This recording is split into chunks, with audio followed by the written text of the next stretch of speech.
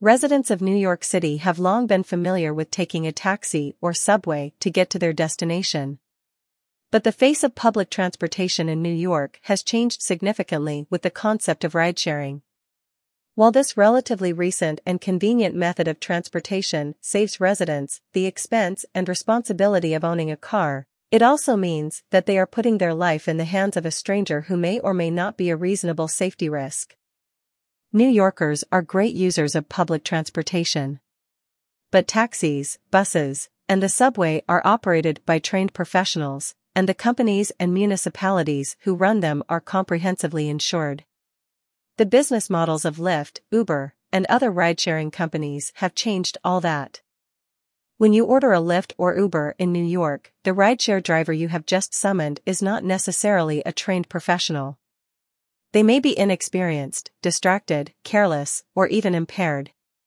Furthermore, the vehicle they are driving is a personal vehicle, not a vehicle owned, maintained, and insured by a large municipality or corporation.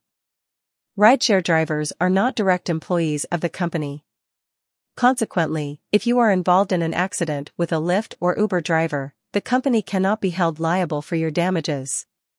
Fortunately, Lyft, Uber, and other rideshare companies are now required by New York law to carry supplemental insurance.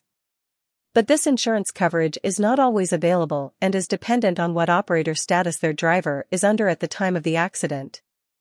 If you or a loved one has been involved in a ride-sharing car crash in New York and has suffered any injuries, motor vehicle accident lawyer Samantha Kucher and our team of experienced New York City car crash attorneys can help you receive compensation from the at-fault party.